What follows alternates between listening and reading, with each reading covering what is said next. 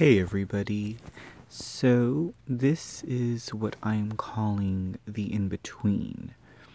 It is the recordings of my lessons during the time between the second and third seasons of It Is In Us Now, It Is In US Now. And I wanted to do these recordings because even though I am using this space of time to take a hiatus from the podcast, I still need to keep a small catalog of the experiences, learnings, and observations that are happening between while. Period. I said period because I'm acting like this is speech to text. That's so funny. Anyways, yeah, so I definitely feel like this is going to be very useful, and I am more than likely going to share these posts or these recordings at some point in the future. The first thing, though, that I wanted to talk about is how the energy has shifted and changed so much within the last month and 2 weeks. After the equinox that we went through at the middle end of March, there was a shift in energy around our planet. And since then, we've had massive solar flares. We've had, CMEs as they call them. We've had much Earth activity. Many, many, many Earth purges going on. And I've gone through a few of my own experiences that have shown me not only that I am on the right path, but I have built a sense of strength that I myself was not aware of. And it's important right now for me to express this very plainly and bluntly, I should say, and is more appropriate. And these experiences will take us to a point where we are going to face,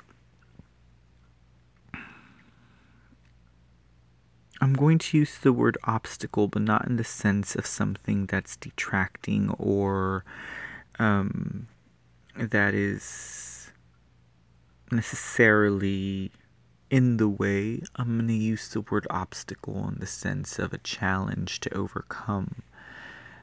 Opportunity, I guess, would be even more appropriate. But these experiences will give us the opportunity to understand how in line we are with our thoughts based on what would appear to be a test. For me, it has come in the form of family. I definitely came against, or I should say, embraced an opportunity where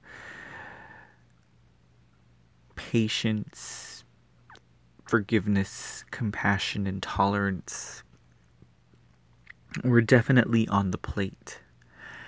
And I quickly understood that family would be probably the last thing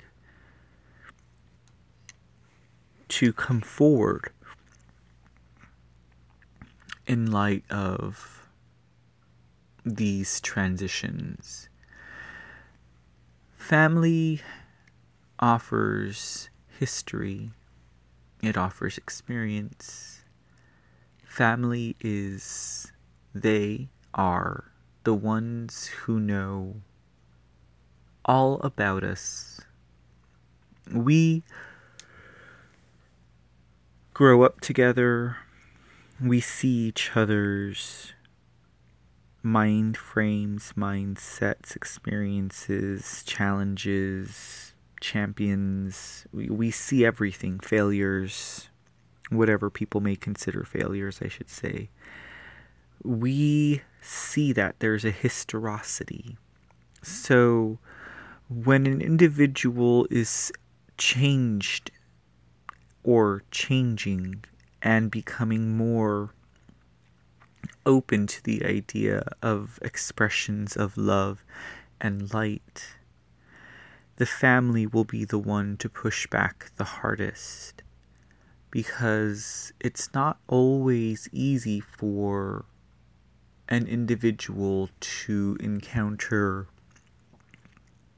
change in another and accept it. This may be because the individuals of the family in question are either not changing, not willing to change, or just not at the point where they're going to change. This doesn't mean they won't. And sometimes, though they are the ones who push back, may need to see the reaction or response in order to know that change is possible. And they can become teachers just as easily. Some of them can be teachers and flaunt it, knowing that they have the purpose to expedite our learning and our confirmation, which is exactly how I took my experience. All the pushback that I received from those that I love, I definitely saw